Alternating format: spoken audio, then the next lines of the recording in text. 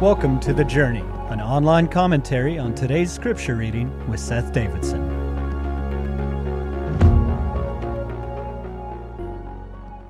Today's reading is from Acts chapter 28, verses 7 through 16. Near the shore where we landed was an estate belonging to Publius, the chief official of the island. He welcomed us and treated us kindly for 3 days. As it happened, Publius' father was ill with fever and dysentery. Paul went in and prayed for him, and laying his hands on him, he healed him. Then all the other sick people on the island came and were healed. As a result, we were showered with honors, and when the time came to sail, people supplied us with everything we would need for the trip. It was 3 months after the shipwreck that we set sail on another ship that had wintered at the island, an Alexandrian ship with the twin gods as its figurehead. Our first stop was Syracuse, where we stayed 3 days. From there, we sailed across Rhegium. A day later, a south wind began blowing, so the following day we sailed up the coast of Puteoli. There we found some believers who invited us to spend a week with them, and so we came to Rome. The brothers and sisters in Rome had heard we were coming, and they came to meet us at the forum on the Appian Way. Others joined us at the 3 taverns. When Paul saw them, he was encouraged and thanked God. When he arrived in Rome, Paul was permitted to have his own private lodging, though he was guarded by a soldier. I remember in high school, I went to a Young Life camp and experienced an incredible week of a lot of fun, and there was a great speaker and there was a great leader of music. And that particular week was so captivating for me in my spiritual life as a sophomore in high school.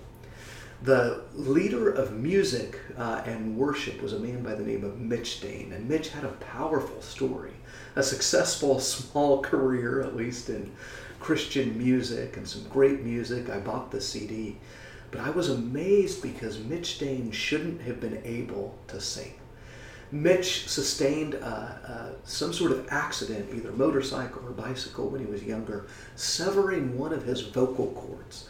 And so the way sound works, if I understand correctly, the vocal cords will vibrate against one another to make sounds so that we can speak and so that we can sing. Well, Mitch had one of those removed. He shouldn't have been able to talk. He shouldn't have been able to sing. And yet, after that accident, some months later, he felt a sensation around his vocal cords. Then he was able to whisper and talk and sing. Granted, the volume was never at what it would be if he had both vocal cords, but I was amazed at how God had healed this man who could then go on and sing in ways that really captured the imaginations of this younger generation, of which I represented at the time. See, the truth is we have a God who can heal, which is great news. The challenge is those we love, or if we're struggling ourselves, we often aren't healed. So what do we make of that?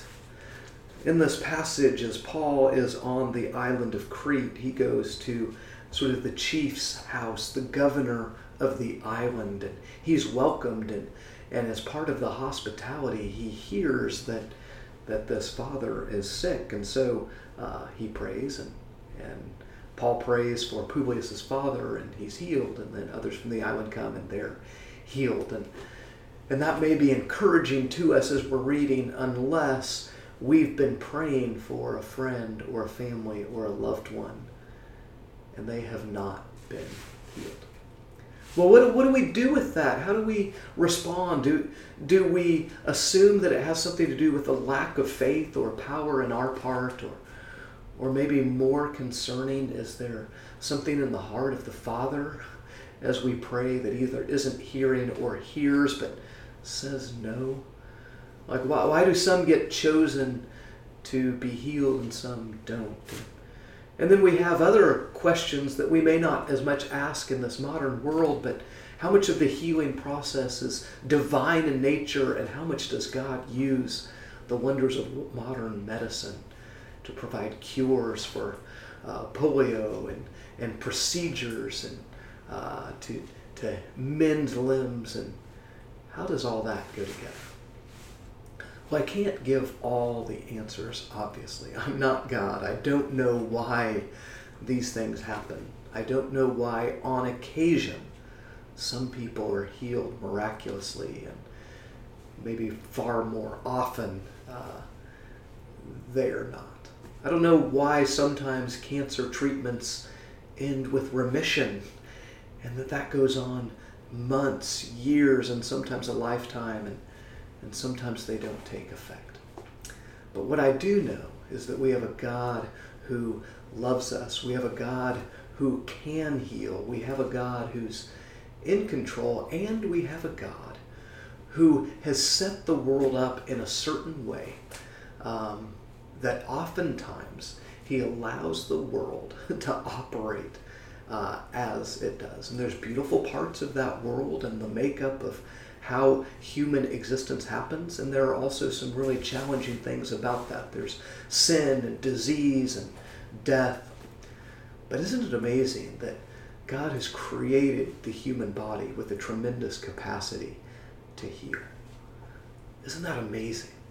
And so sometimes miraculous things happen. Someone gets COVID and it's asymptomatic, or symptoms start out difficult but relax quickly. It's amazing that the body has the ability to heal. It's amazing that God has gifted men and women through scientific studies of all kinds that can understand the body.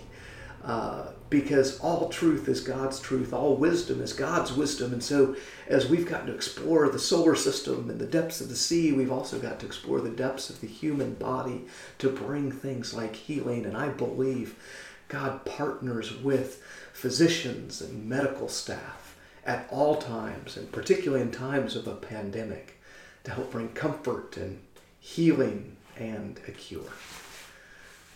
But those things aren't really what we're talking about when we're asking the question, why does God heal some seemingly in response to prayer, and why does God not heal others?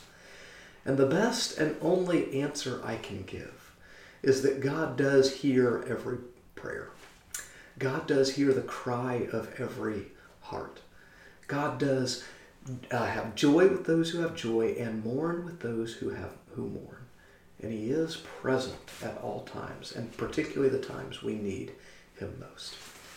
And so that gives me the courage and the confidence. And I picked this up from sort of a mentor from far away by the name of Mike Breen. And he just said, when I am asked to pray for someone, I come and I pray with confidence and boldness for healing.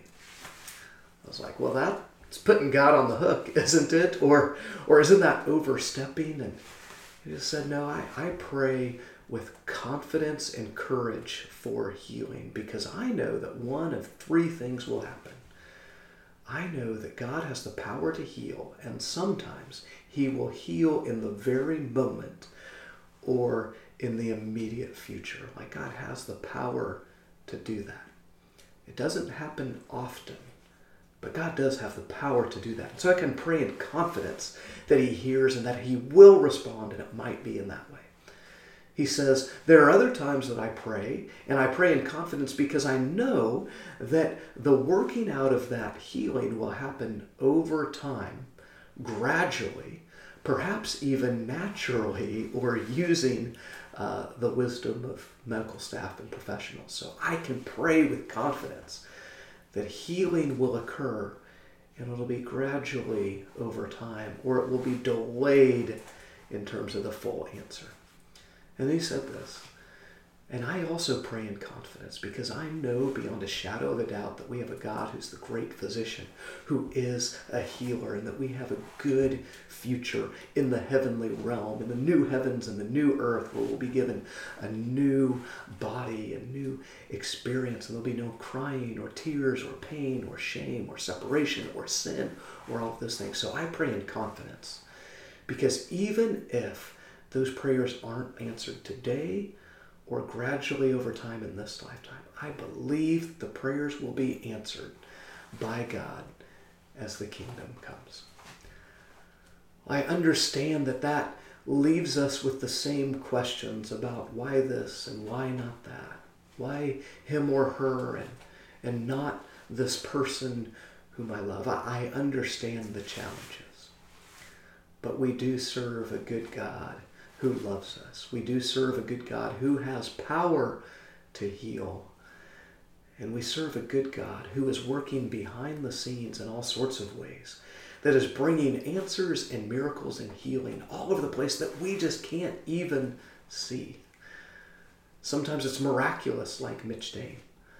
Sometimes it's just the way the body works itself out. Sometimes it may be carcinogens that never take root, that we would never know of. Sometimes it's a diagnosis that we'd have no way of knowing about, but somehow it happened, like the reporter who someone called in and saw something as this person was doing a report that said, "That looks like cancer. Have you gotten it checked out?" And she did. We don't know all the miracles that happen behind the scenes, and we don't know the ways that God is working miraculous healing in ways that we can't see, and we don't know if our prayers, how God will choose to respond, but we can trust that he will. So I hope that this comes as an encouragement and as a challenge. An encouragement and challenge to pray and pray and pray and pray with boldness. And the challenge of having to hold loosely and trusting God at all times and always, even in the times he doesn't answer the prayers in the timely way or ultimate outcome we would hope. May this come as an encouragement and challenge to you and I today. Hey, an update regarding these journey videos. They're such a delight for me to get to open the scriptures and share with you. And I've heard from so many the blessing and impact it's had. And my hope is and intent is that will continue in the future. But as we're ending the Acts series with a number of things happening personally and professionally, some shifts around ministry and related to culture and just all that's happening, I'm going to take a step back for a few months and hope to re-engage in these daily videos again. My encouragement during this time is to tune in to the book of Psalms. Read a psalm a day for the foreseeable future. If you're part of Heartland Church or would like to engage in the Psalms, we have our journey reading. It comes out every week. There's a daily reading that can guide you in a study of the Psalms. The Psalms are a great way to connect with God's heart, hearing words from God, about God, and their prayers to God. So I'd encourage you to engage with the Psalms. You could do that through the Journey devotional through Heartland if you so choose. And we'll be in touch if and when we continue in these daily videos in the future. Thanks so much for tuning in and being a part.